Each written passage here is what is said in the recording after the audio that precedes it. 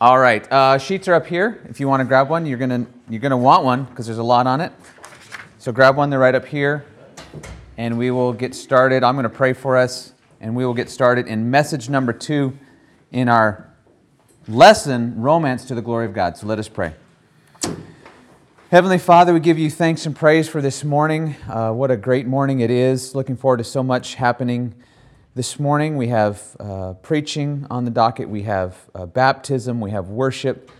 And beyond that, we have multitude of classes happening right now and fellowship. So I just pray that you bless our time here and that you'd give us wisdom and the ability to receive your word and gain clarity on this issue of romance. We thank you for the gift of romance, for the gift of marriage. And God, I just pray that you bless all the young adults who have been coming to this and hearing these messages, that you would encourage them, that you'd give them wisdom and give them hope, ultimately in Christ.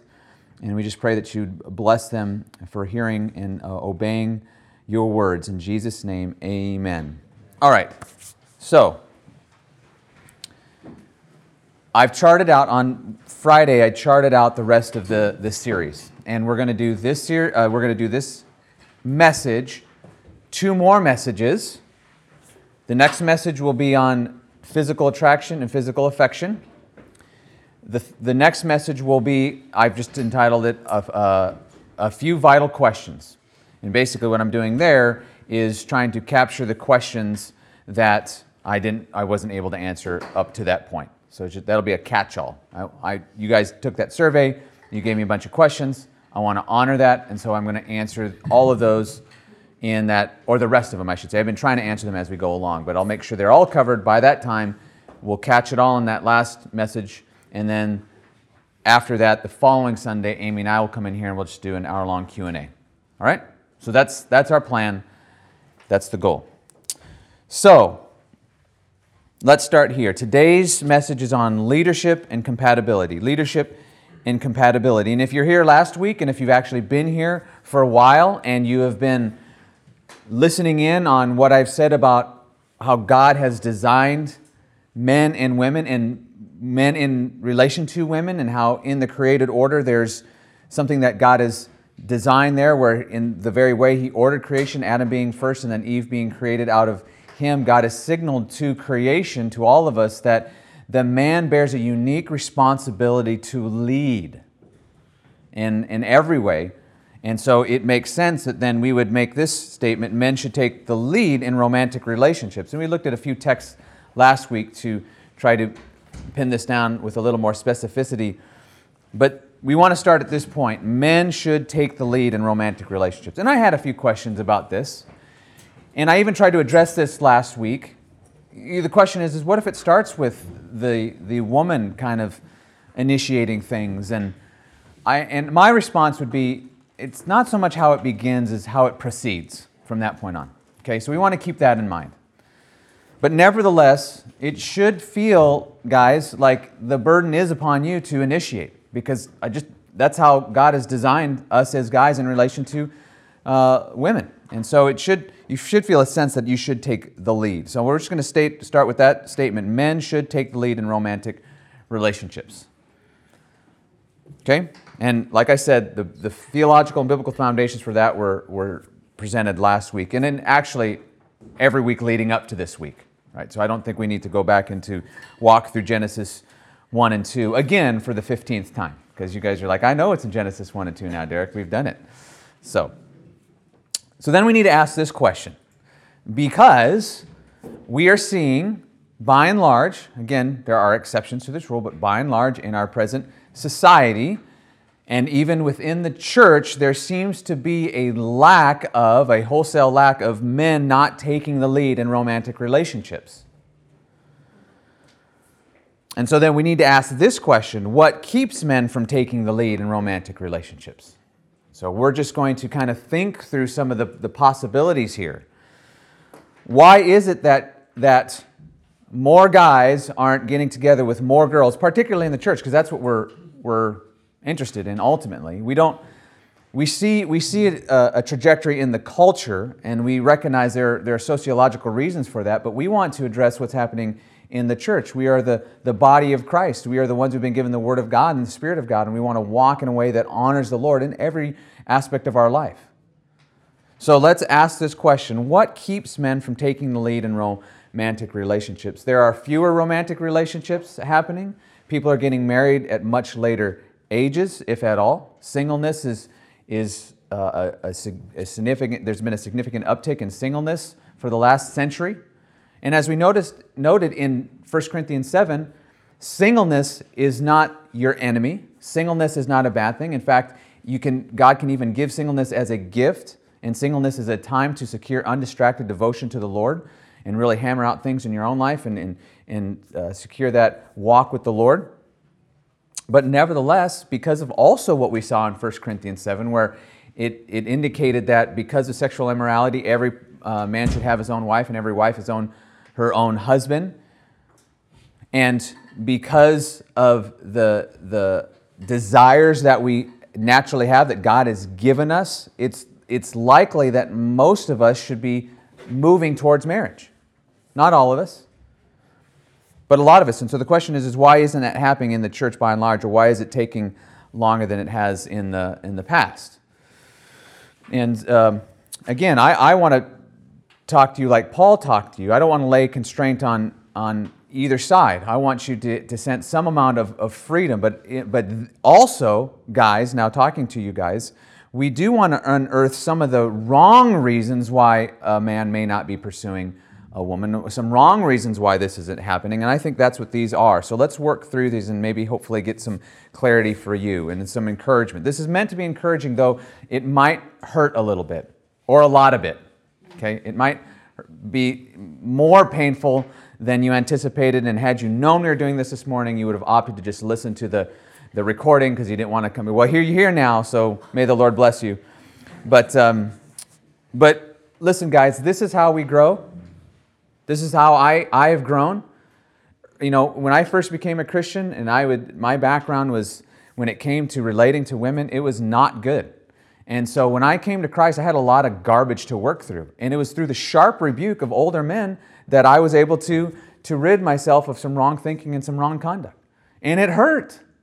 But I wouldn't have it any other way. And so I encourage you guys in the same way. Listen, if we want to grow in Christ-likeness, we got to go through a little pain. All right? So, what keeps men from taking the lead in romantic relationships? Well, we talked about this last week. It could be that you're not ready to be married. Now, this also gets over-spiritualized, I think. And so I tried to break it down into these 4 basic and what I think are biblical categories. You know, guys, you're never going to be ready to be married because you're imperfect and you're a sinner. And there are issues still in your life you're working through. Remember, we talked about direction, not perfection. But these things do have to be in place. Number 1, you have to have assurance of your salvation. Are you in Christ, and do you know that?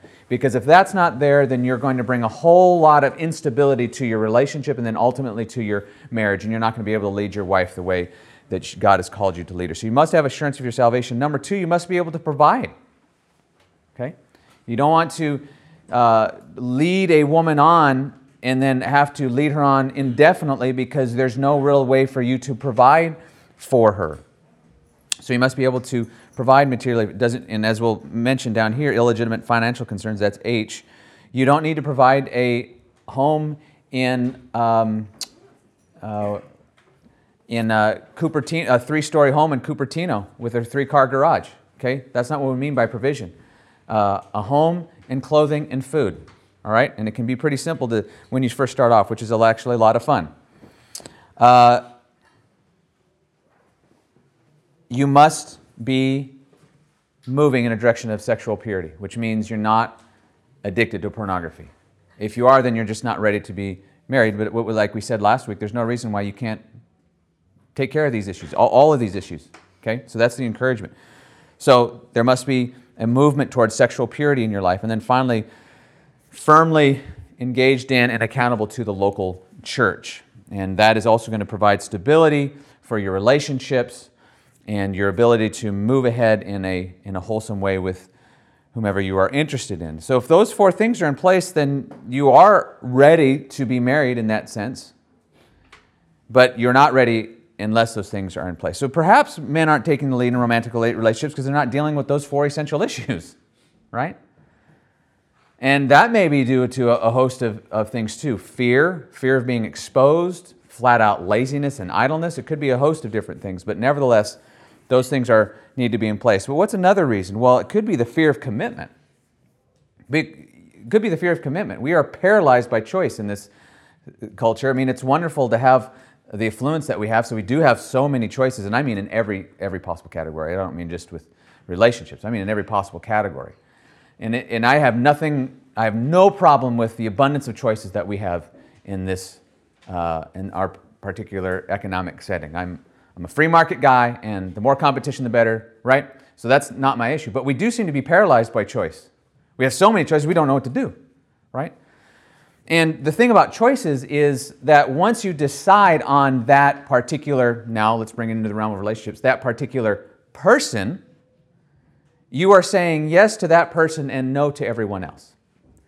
And that can be a little scary because, oh no, what if I choose the wrong person? And, oh, there might be somebody better along the line, and I need to wait it out, and I need to see. And once I say yes, then I'm closing the door on others. And so there's a fear of commitment. You want to leave your options open. Okay, that's another reason. Another reason why, another possible reason that's keeping men from taking the lead in romantic relationships is that you have unrealistic expectations about what a relationship should look like, what it should feel like, what romance should be. You have a kind of romantic comedy idea of romance, and you think that a girl should walk through this door on some Sunday morning and the sky should part and the roof should rip off and the light shines upon her and you're like, oh, and she just love at first sight and your heart swells and you see your life kind of laid out before you and she's the mother of your children and and you think that's how it should happen. That's unrealistic. That's foolish. That is not real. That's not reality.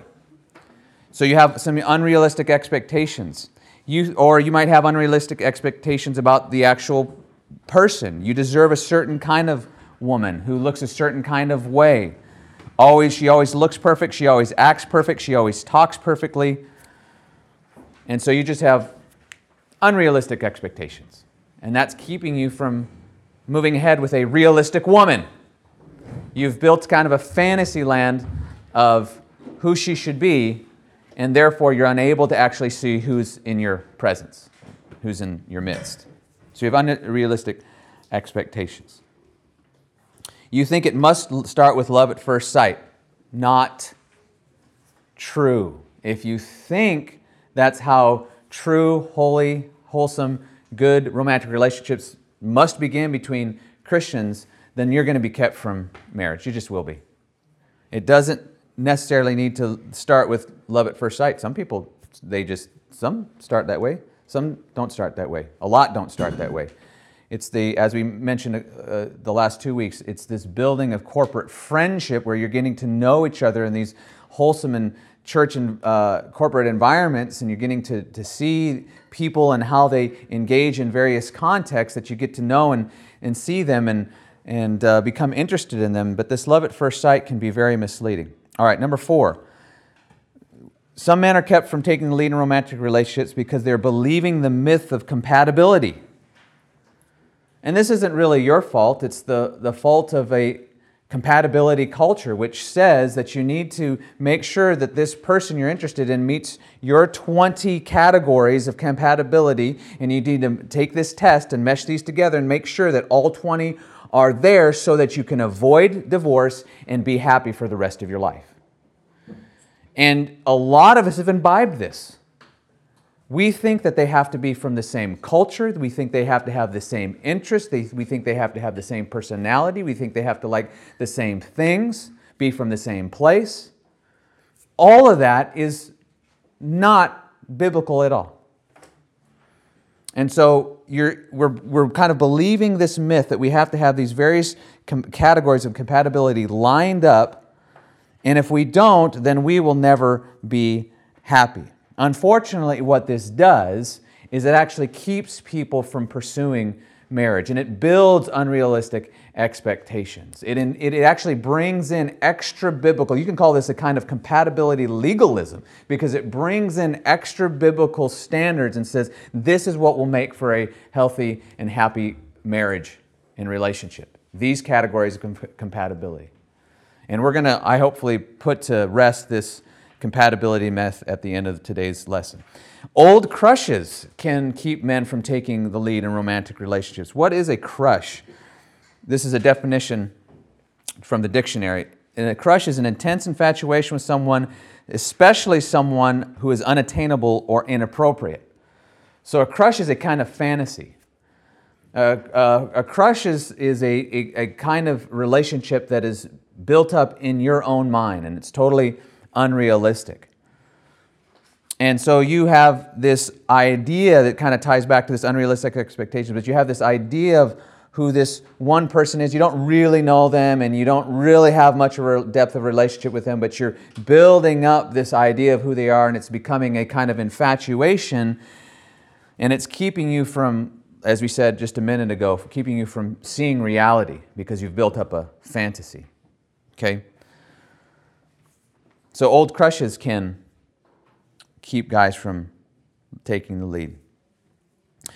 Fear of greater responsibility can keep guys from taking the lead in pursuing a romantic relationship. You got to learn how to provide. You got to learn how to lead. You got to learn how to take care of someone other than yourself and put someone else's interest ahead of your own. I mean, that's like the ripping and tearing of flesh sometimes. I mean, it's just painful. Like, no, it's just, can I just take care of myself, please? That's a lot easier. And then you start to realize you're not nearly as sanctified as you thought, guys. Because it's kind of easy to produce the Spirit or the fruit of the Spirit by yourself. You're gentle to yourself, you're faithful to yourself, you love yourself, right?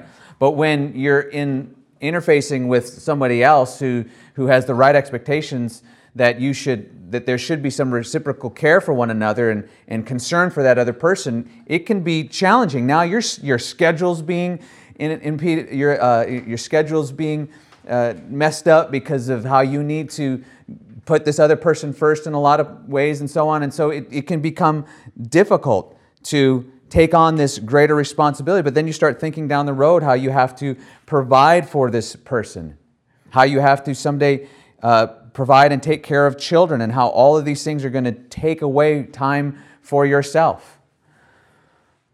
There's this great, I don't know if I've told you this, but all of our kids are adopted. So Amy and I, we've watched a lot of stuff on adoption. And there was a family. Have I told you this about the dad who had 12 kids? They'd adopt, did I? Have I? Okay.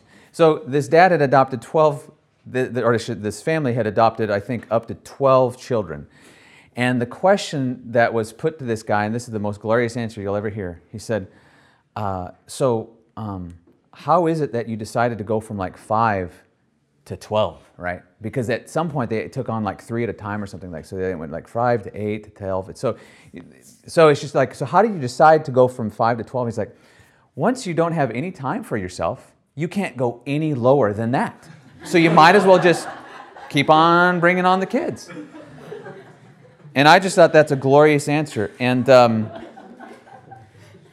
you think about that, guys, and how when you start adding on responsibilities, you have less and less time for yourself or to do the things that you want to do and so on. But let me just tell you, as a husband and as a dad, and just having not a lot of time to myself anymore to do the things that I wanted to do, I wouldn't have it any other way. This is a wonderful calling that God has laid upon me and has laid upon a lot of men to take on responsibility, to give themselves up and give up their interests. And guess what God does? He gives you great joy. And now what I desire to do is exactly what God has called me to do. So I can see how it can be daunting, but just know that as you take upon these responsibilities, God gives grace and actually gives you great joy as you obey Him. But this can keep guys from pursuing romantic relationships. Desire for perpetual freedom. This is tied into that last one. Some guys just want to play. They just want to do their own thing. They just want to explore the world, travel, take part in all the various kinds of recreation that they can get their hands on. And we're in a situation where you have a great affluence, even regardless of your job, because of the country we live in. You have great affluence, a lot of time, and a lot of expendable income. And so, man, boy, the temptation to just give yourself up to play is a big temptation. And you don't want anybody to impede that. And a relationship will impede that. Marriage will impede that. Children will impede on that freedom, impede that freedom. Illegitimate financial concerns. Maybe you're just thinking, boy, I live in this area and no one can afford a home. I'll never be able to afford a home, at least not for the next 10 years. And I can't get married until I have some certain financial things in place. And it's true, you shouldn't be thinking about marriage until you actually can legitimately provide. But you don't need to provide a 3-story house in the heart of Cupertino in order to be married or to pursue a romantic relationship. Guys, if you're willing to work hard and provide as best you can, and there you can look forward and you can see that you can support a wife in a reasonable way, then you have no reason to not be pursuing a romantic relationship if you desire to. You got to unearth this illegitimate financial concern and set it aside. Fear of rejection. This is probably one of the biggest, right? Fear of rejection. It could be based on your personality. It could be based on your background. Those are possibilities. You're just maybe more of a quiet, reserved kind of guy. That's cool. That's fine. God has made us all different. That's okay. Some of us are more outgoing. Some of us are more reserved. That's okay. But all of us are called to be courageous. All of us are called to step out in faith. And guess what? Asking a lady out is a delightful call to take a bit of a risk. And you might get rejected. And that's okay. Because then you thank the Lord for the opportunity, you pick yourself back up by the power of the Holy Spirit and the encouragement of friends, and you go try again. It's often the case that fear of rejection can just be grounded in pride. Because you think you're God's gift to women, and if you get rejected, well, your ego can't handle that kind of thing. But just in an important, helpful little verse from Solomon at the end of his life, Ecclesiastes 11:4, he who observes the wind will not sow, and he who regards the clouds will not reap. In other words, if you're always looking out on the horizon going, oh man, you know what, I better not plant today because look at there is some clouds gathering over the horizon, and if I plant today, they could come and wipe that out. Or it's sunny the next day, you're like, that's sunny today, but you know what, it could rain and cause trouble tomorrow, so I'm not going to sow today either. Right? And a guy you could look out and you'd be like, I'm just not ready, or if I talk to her, I might get rejected, or and if it's going to go badly, or it's going to be awkward, right? And you have this fear of rejection, and you're just observing the wind and not ever sowing. So there's this fear of rejection, and then finally, this is so devastating, and it just grieves me, because it's so ubiquitous in our culture, but the addiction to pornography. That'll just wipe guys out. Just wipe them out. Wipes out their desires for a romantic relationship, disables us from talking and engaging with women in a healthy and good way. It skews our minds so they can't recognize true beauty when it's standing right in front of us or in the same room with us. So this addiction to pornography has to be dealt with definitively and decisively, guys. And I'm telling you, if this is an issue, you got to talk to either your trusted brothers here in the church. You can come and talk to me, talk to the elders, but get this dealt with, because if you haven't noticed it already, if it's something that's in your life, you haven't noticed it already, it's wreaking havoc on your ability to even recognize how romance should go, or to engage or initiate romance. Okay? So this can be an issue. Okay? So what we want to do is we want to take this now and recognize that there is no reason at all, okay? Here's the encouragement, guys. There's no reason at all why you can't overcome every single one of those issues. There's no reason at all. You have Christ, you have His Word, you have His Spirit, you have His church. And you can overcome every single one of these. Okay? What does leadership look like in a romantic relationship? Well, I would say that just naturally initiating the relationship. Initiating it. Guys, you're in this community, you're in this corporate setting, and I know you're thinking, okay, what about online dating? We're going to address that not next week, but the week following. But the first step is to initiate the relationship. Ask them out. Pursue her. And we had some good conversation around the table last night at Alice and Paul's wedding about this issue.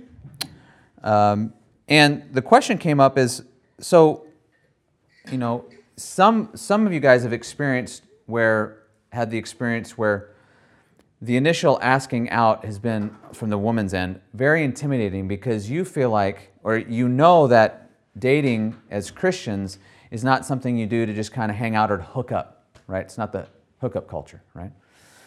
And so you get asked out and it's all of a sudden, whoa, what's going on here? This is making me nervous because, on the first date, is he going to ask me to marry him, or he's going to start talking about marriage, or who knows what's going to happen. And I don't think it has to be that high pressure at all. In fact, it shouldn't be. It shouldn't be. Because let's look down here at the next point, leading the relationship in a God-glorifying direction, which begins with, here it is, taking time to let the relationship develop. Taking time to let the relationship develop. Remember, we're going from, we had it on the board a couple weeks ago. You're starting with corporate friendship, getting together as much as possible in groups, hanging out, getting to know one another like that, and then it moves to some sort of exclusivity because now you're asking her out, right? It's a little exclusive. And you're looking for clarity now. Clarity is going to take a little bit of time. And there shouldn't be a whole lot of pressure.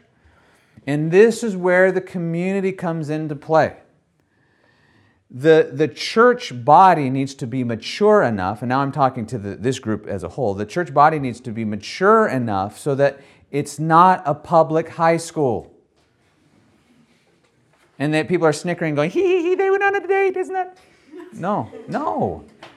That just adds pressure. Okay, let people get to know each other without making it as though now once they've started getting to know each other a little bit in this kind of way, that now all of a sudden they must get married or else. Okay, I think that's something that's developed in a kind of strong church culture that recognizes the importance of dating with intentionality. Yes, you're not just dating to flirt and to hang out and to have fun.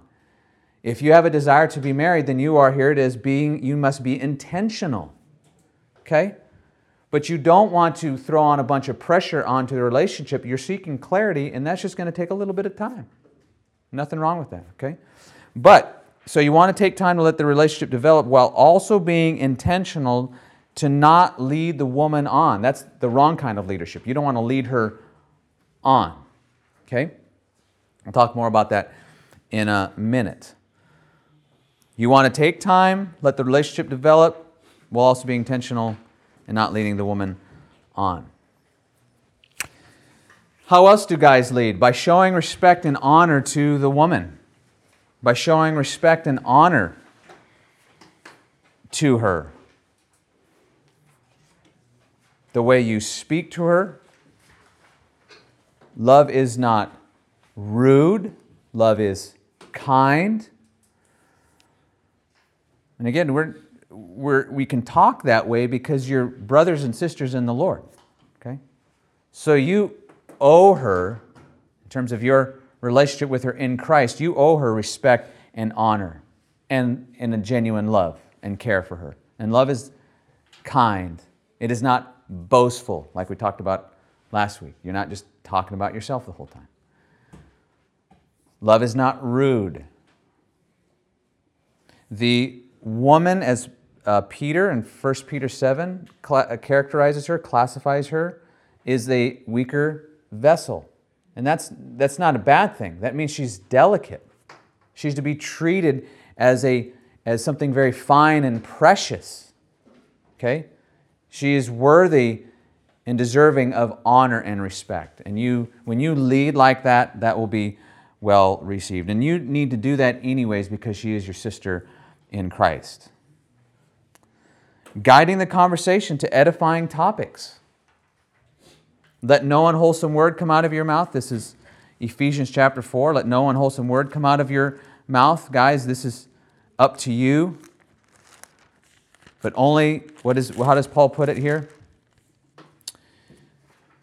I'm sorry, it was Ephesians 4:29. Did I say 32? Let no corrupting talk come out of your mouths, but only such as is good for building up as it fits the occasion, that it may give grace to those who hear. Hey guys, this has to do in your conversations. You're leading and guiding the conversation. You're not dominating, but you're guiding. You want to build her up.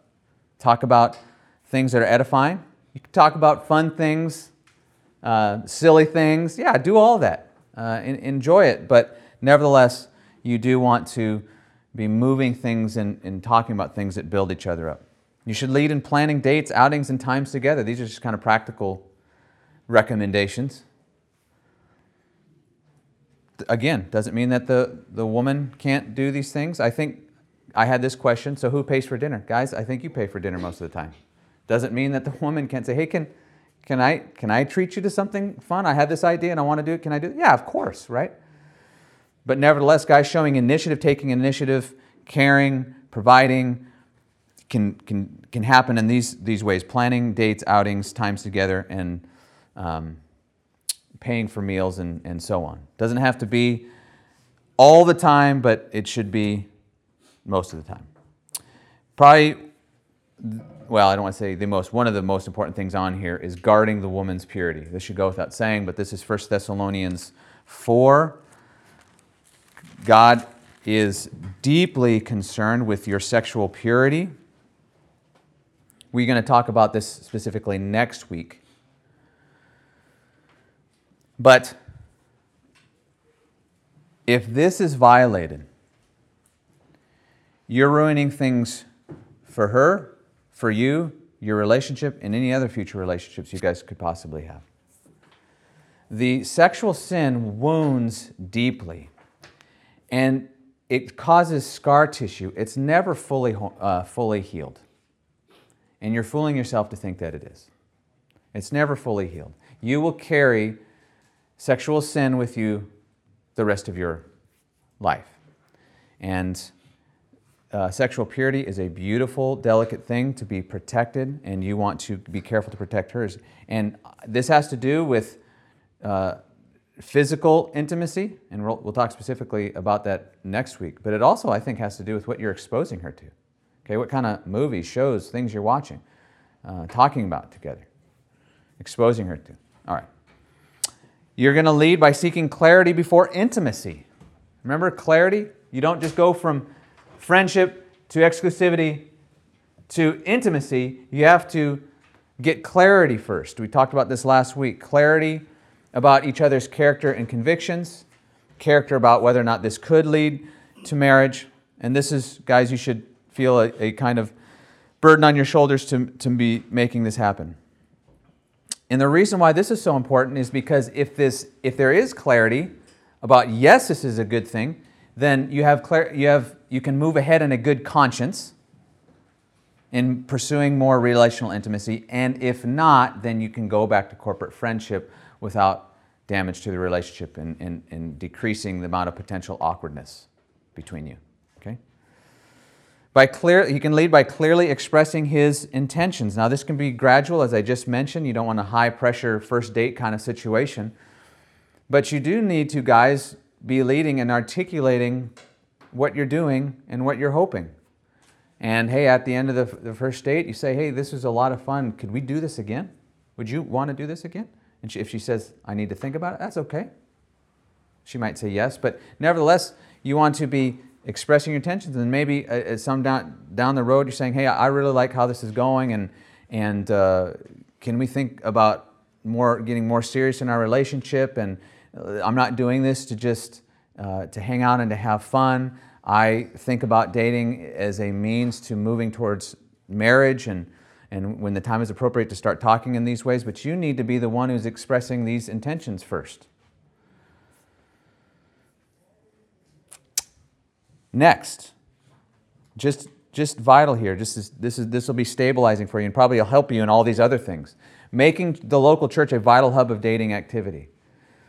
So involving the local church, in being in the local church, doing things in the settings of the local church, doing things in groups. So yes, as you move into exclusivity, you're going to be doing things by yourself, but you don't want to, as we said last week, isolate yourself from the body, right? Because individuals can isolate themselves from the body, and that causes nothing but problems. That's Proverbs 18:1. That just messes people up. I mean, when people isolate themselves from the body, they just spin off into all kinds of confusion. Same kind of thing when couples isolate themselves from the body as they are seeking to get to know each other, which is a wonderful thing, but nevertheless, it can cause them to, as a couple now, to start engaging in things that are inappropriate and fail to seek wisdom and so on. So you want to make the local church a vital hub of dating activity. Next, you want to seek wisdom from other men about the relationship. Ladies, you want to do this too, but I'm talking about guys in leadership. Ask to get lunch with older guys in the church. Ask to meet with older, wiser men in the church and talk to them about relationships. Talk to your elders. Talk to me. And then finally, this is an important one, guys. Buckle up. You can lead by being happy and not moody. I'm serious. Don't be a moody boyfriend. They're the worst. They are the worst. So are moody husbands. I should know because Amy lives with one. All right, so. No, I'm serious. I've seen it. You know what my kids need? You know what Amy needs? They need a holy husband and daddy. They also need a happy husband and daddy. It just changes everything. It sets the tone for the whole house. So, guys, don't be miserable and moody. Oh, my goodness, guys. We are so tempted to be moody. So let's be happy, and it'll bless your girlfriends. I don't have a girlfriend. I have one girlfriend. She's been my girlfriend since June 2004? July? I can't. She can remember. Q&A. You ask her in the Q&A. Our first date, now I'll save that for the Q&A. Some of you know, but I'll save that. Okay. Is the woman to submit to her boyfriend/fiance while dating? The answer is no. Ephesians 5:25. Who's the only person that, in terms of that relationship, who's a woman to submit to? Just her husband only. Ephesians 5:25.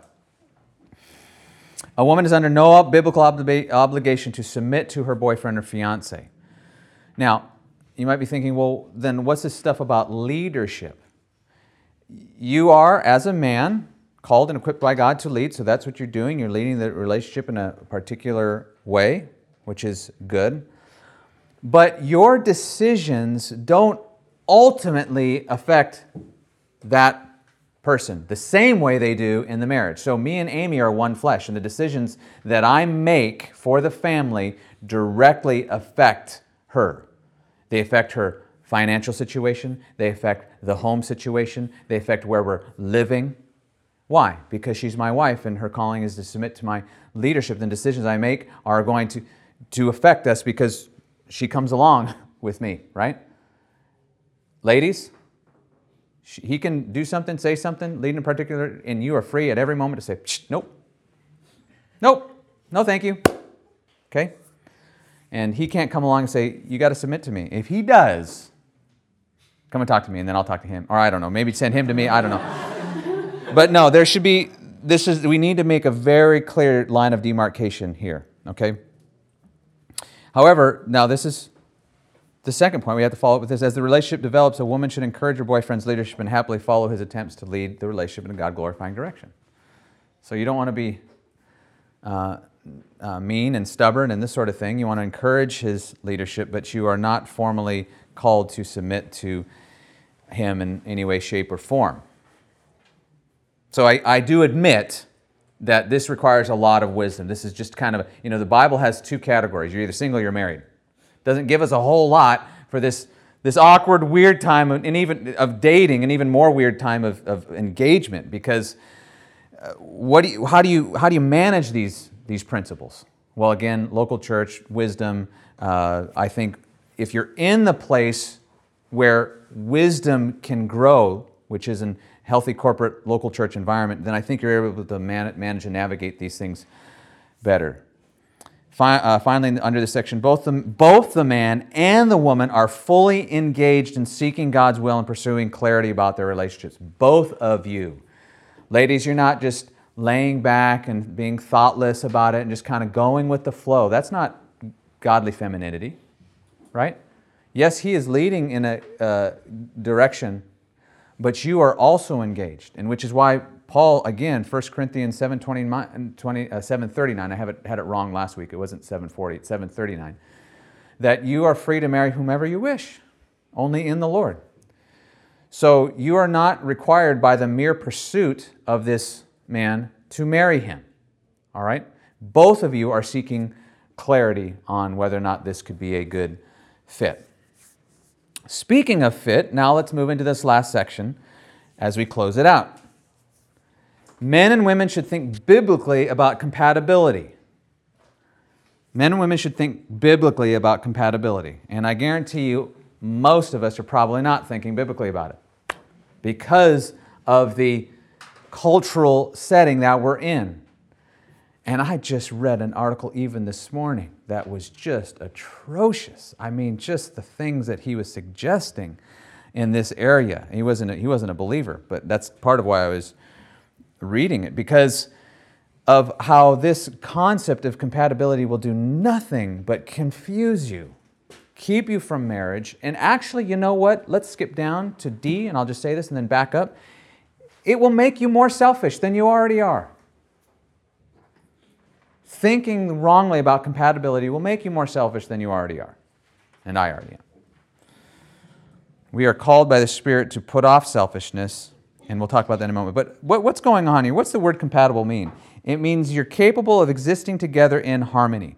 And a lot of the dating stuff and dating culture will tell you you need to have these big categories of, and typically there are a lot of categories of compatibility, so that you can know, do we work together? Can we live together in harmony? And I saw one definition say, without conflict. Yeah, thank you. I'm glad you're snickering a little bit. You're like, without conflict? What kind of nonsense is that? It is a bunch of nonsense. Thank you. Biblically speaking, there are only 3 areas of compatibility. This is totally radical. I would get laughed out of the room at a relationship convention, at a relationship bloggers convention. I could just see it now. They'd laugh me out of the room. The first one is sexual compatibility. Are you a man and is she a woman? Guess what we started to... Did we ask this? Did we ask this to you guys? I can't remember. Now we have to ask, have you always been a man? Have you always been a woman? I know. It's, but nevertheless, sexual compatibility, that's the first, their answers were yes. So, did we ask that? I can't. Okay, we did. So, kind Dana and premarital counseling, that's the what's going on right now. All right. The first one is sexual compatibility, man and woman. It's pretty basic, right? Pretty simple. Okay, number 2, spiritual compatibility. Are they a believer? And I'm attaching this not because I'm trying to add something on to that basic category of believer, but only to say that the way you have confidence that this person is a believer is if they are growing in grace. So are they a believer and are they growing in grace? Is there a love for Christ? Is there a love for truth? Is there fruit of the Spirit? Is there a desire for holiness? Do they have a tender spirit towards the Word? Do they have a willingness to make costly decisions in order to follow Christ. These are a few of the elements that are an indication that a person is growing in grace. And again, this is not perfection. This is the direction of their life. And I think what you want to look for is that sensitivity, that tender spirit towards the Word of God. Not a perfection, but a willingness to grow where they need to grow. A willingness to submit themselves to the Word of God. So there needs to be spiritual compatibility. And then finally, there are gender roles compatibility. And the reason why I add this is because, that I've said, this is the very kind of essence of your relationship. How you engage and relate to one another in this area of leadership and submission and roles in the family and in the home, that is how you relate. This is your relationship. So if there is fundamental disagreement at this point, I'm not talking about some details here and there. If there's fundamental disagreement at this point, where one of you has a particular idea of what Scripture teaches about men and women's roles and men in relation to women and how that should look in the marriage and in the church, and the other person has a different view of that, then one of two things has to happen. Once you're married, one of you two, this person believes you know what the Bible is saying. This person believes you know what the Bible is saying. Either one of you two has to violate your conscience in order for there to be less conflict, or you have to just be willing to live with perpetual conflict in your relationship and just be miserable your whole life. So what do you want? So that's why I argue that there needs to be gender roles compatibility at this point. But these are the only three. I just cannot think of any others, biblically speaking. Sexual compatibility, spiritual compatibility, gender roles compatibility. And that, again, that doesn't mean that just because these things are in place, you must now marry that person that you are dating who is interested in you. 1 Corinthians 7:39. In the Lord. Marry whomever you wish, only in the Lord. But this does, I think, clear away a lot of the confusion. Because of number 2. Actually, this is a sobering thought, but it should be a freeing one. Actually, 2 sinners will be perpetually incompatible.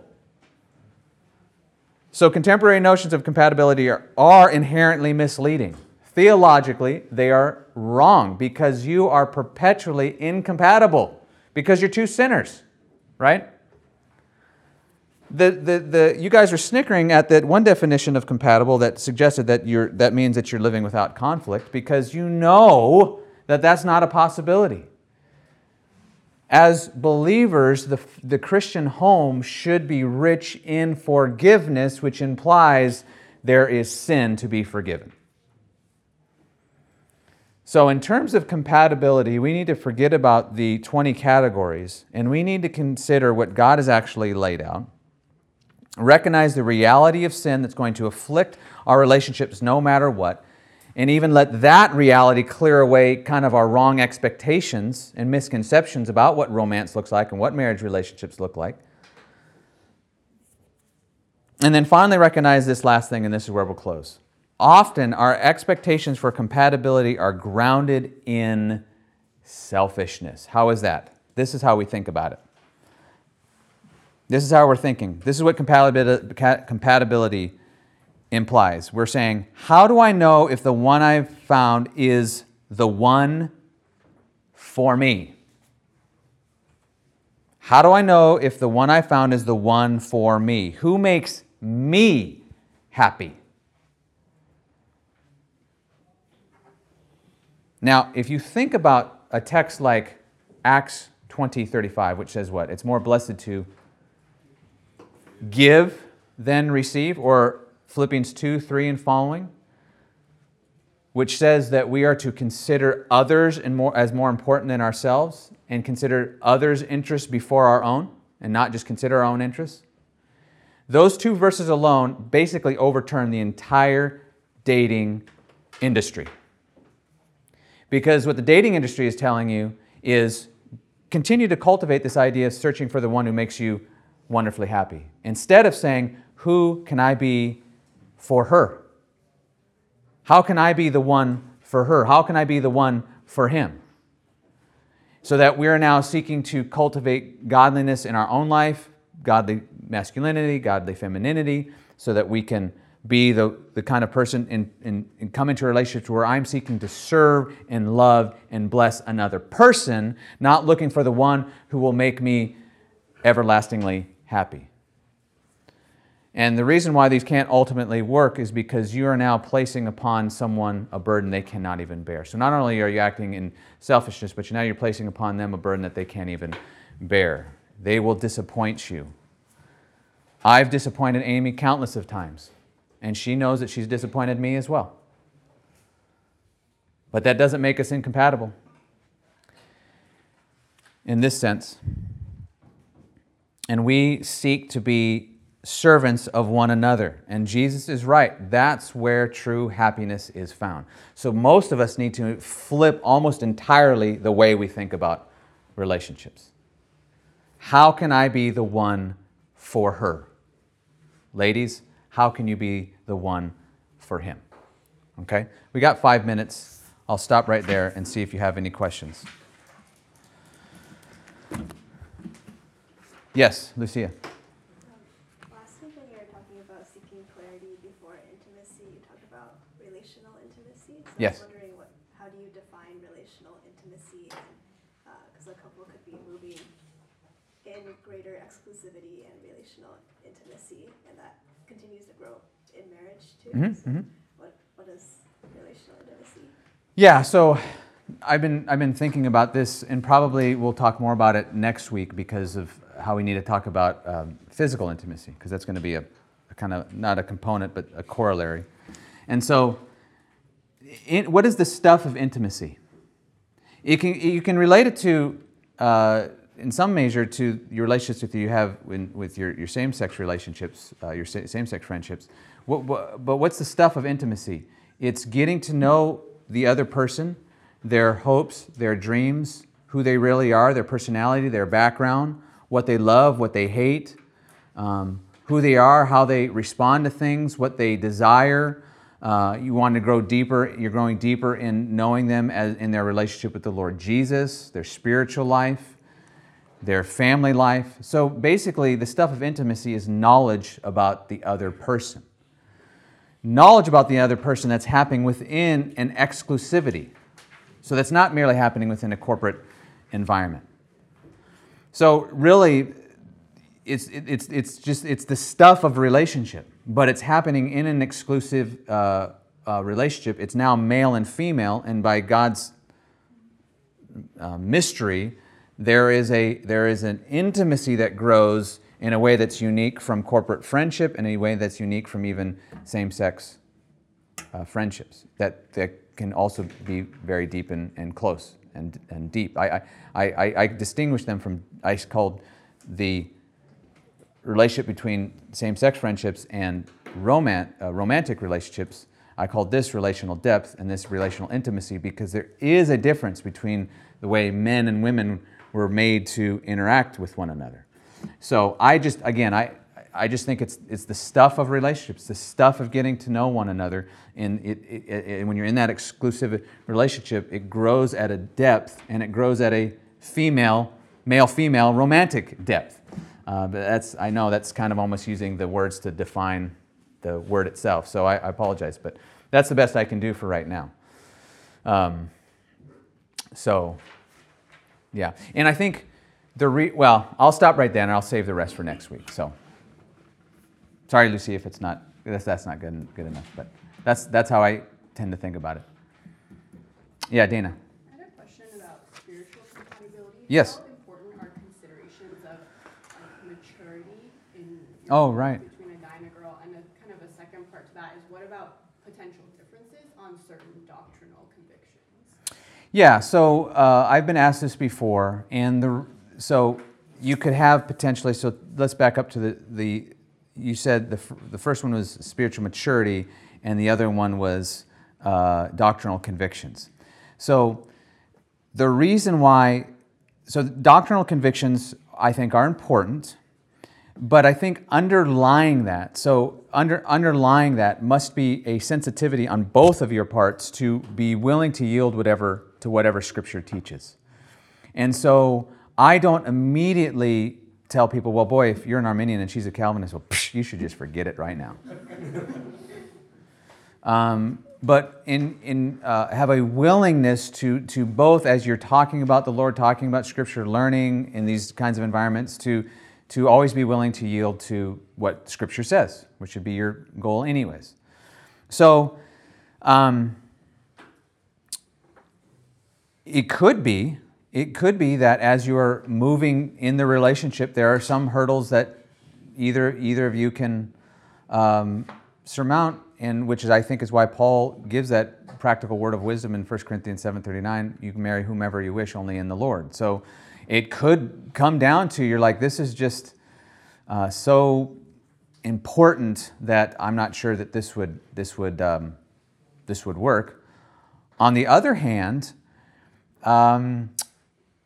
we have to be careful of having wrong expectations about what our marriage relationship is going to look like.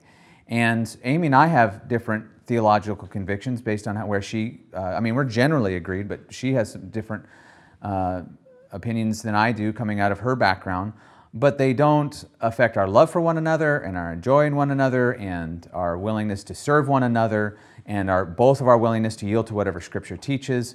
I've had to adjust some areas. She's had to adjust some areas. So I don't think it's an issue where you can write it off completely if there are differences there, but you do have the wisdom of 1 Corinthians 7:39 to allow for an out if you think it's best. Now the first issue of maturity. This is hard because it's a bit nebulous, I think.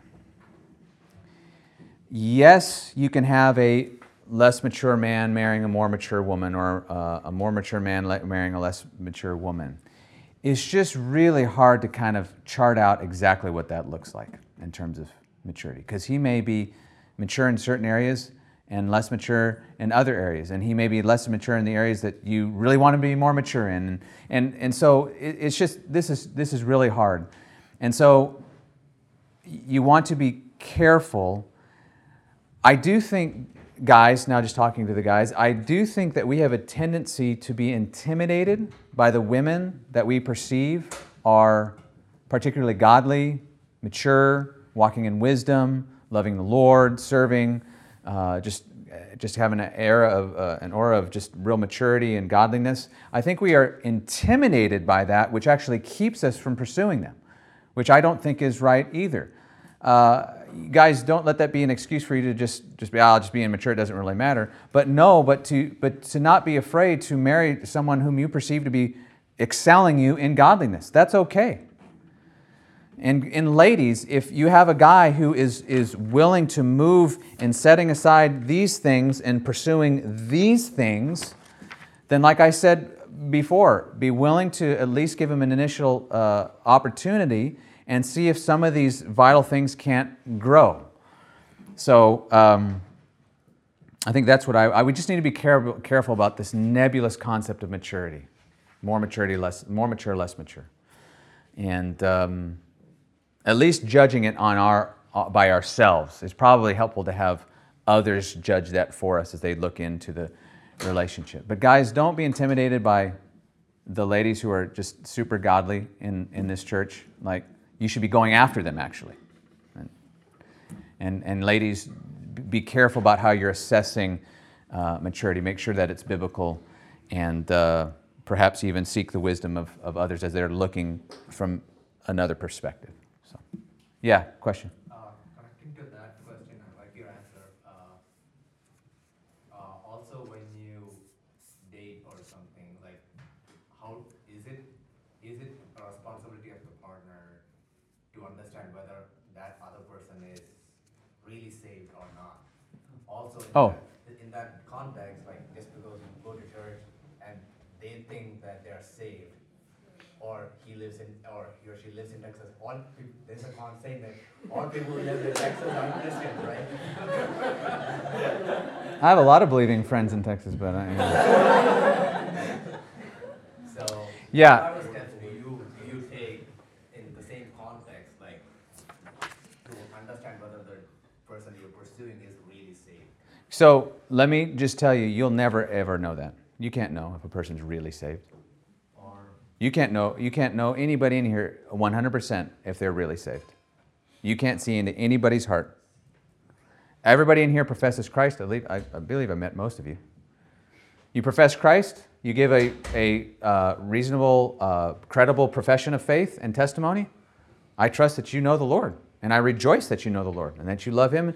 And the evidence I gave, love for Christ, love for the truth, spiritual fruit of the Spirit, a desire for holiness, tender spirit towards the Word of God, a willingness to make costly decisions to follow Christ, that is the best evidence. Okay? So you want to rest it on that. You don't want to rest it on religious activity, religious talk, these kinds of things. But these are the things you look for. Okay? What you're not, you want to have confidence, because that's all you can have. You want to have confidence that that person is a believer. Okay? What you're not looking for is some sort of sky parting, God saying, yes, she is a believer. Because you can't have that. That's not, the Lord has not allowed us to see into the heart. Okay? And here's what's important. One of the questions that I got in the survey was, I'm afraid that I might marry someone and then they'll walk away from the Lord. That's very unlikely to happen if you are recognizing these things that I mentioned, these kinds of really important evidences. But also, you can't ultimately know that anyways. Right? You can be confident, and you should be confident so that you're marrying a believer, because that's what Scripture commands you, but you ultimately can't secure that in the end. So that's a good question. Be confident that the person you are marrying is a believer based on this really important evidence, but you ultimately can't see into the future to know how things are going to go. Okay?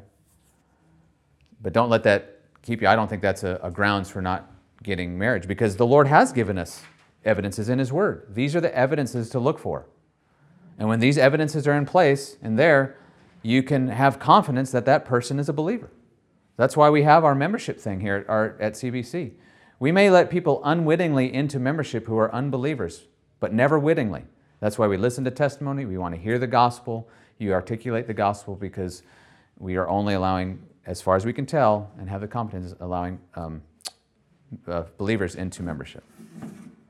Okay, well, we need to wrap up. Let me pray for us, and then we'll go. Heavenly Father, thank you so much for this vital study. I pray that you'd give help to each person here, to give them understanding, give the guys confidence in moving ahead in leadership. And I just pray that you'd bless both the guys and the ladies in this group. Thank you for what you're doing in this group, and we ask all these things in Jesus' name. Amen.